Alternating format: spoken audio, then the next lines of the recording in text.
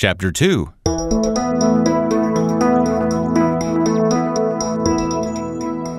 Wabasha was the traditional name taken by the leader of the Mdewakanton Dakota people who have lived here near the Mississippi River for many generations. Look to the right, upriver, and you will see the other bridge we will be crossing later on. That is the place where the largest waterfall in the history of North America once roared over cliffs as high as the bridge is today. Do you know what happened to it?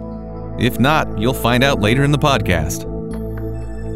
The Wabasha Street Bridge leads directly south to what is called the west side of St. Paul because of its location on the west side of the Mississippi River. The west side has primarily been a Latino neighborhood for over 80 years, with a thriving community of homes, shops, businesses, and restaurants. The first Latinos moved here in the 1920s and worked in the new meat packing plants and canning factories located a little downstream. Another wave of immigrants from Mexico moved here in the 1940s and 50s, when those industries expanded after World War II. Industrial development and a period of major floods pushed the community up and away from the river to its current bluff-top location. The highest point along the river to your left is Indian Mounds Regional Park. Indian Mounds Park is the site of ancient burial mounds, originally built by the Hopewell people and used by the Dakota after them. As you can see, the first people to live here along the Mississippi reserved the best view of the river for their departed ancestors. The Mississippi River flows from the right, beneath your feet at approximately 3 miles per hour, the same speed as a good walk. Take the stairs leading down from the center of the bridge to Raspberry Island.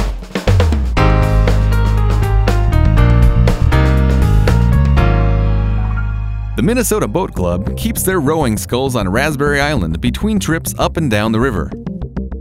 Since the Mississippi River has become cleaner, more people are using it for recreation, using rowing sculls and canoes and powerboats.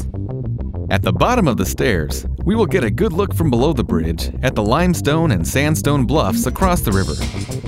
These rocks led the Dakota to call their home here the place of the White Rocks. We will get a better look at the layers of rock that the Mississippi River has cut through a little further down the trail.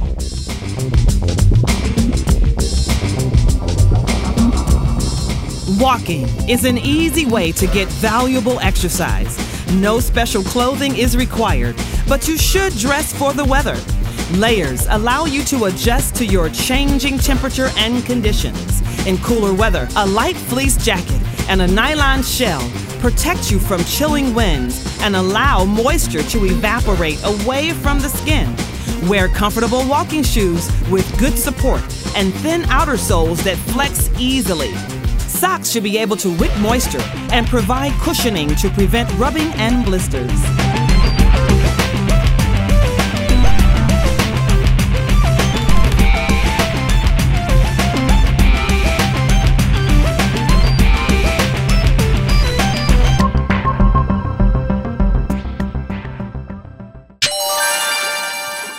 At the bottom of the stairs, cross over the small bridge and at the end, take the sidewalk to the right along the river into Harriet Island Regional Park. Tune to Chapter 3 when you reach the sidewalk at Harriet Island.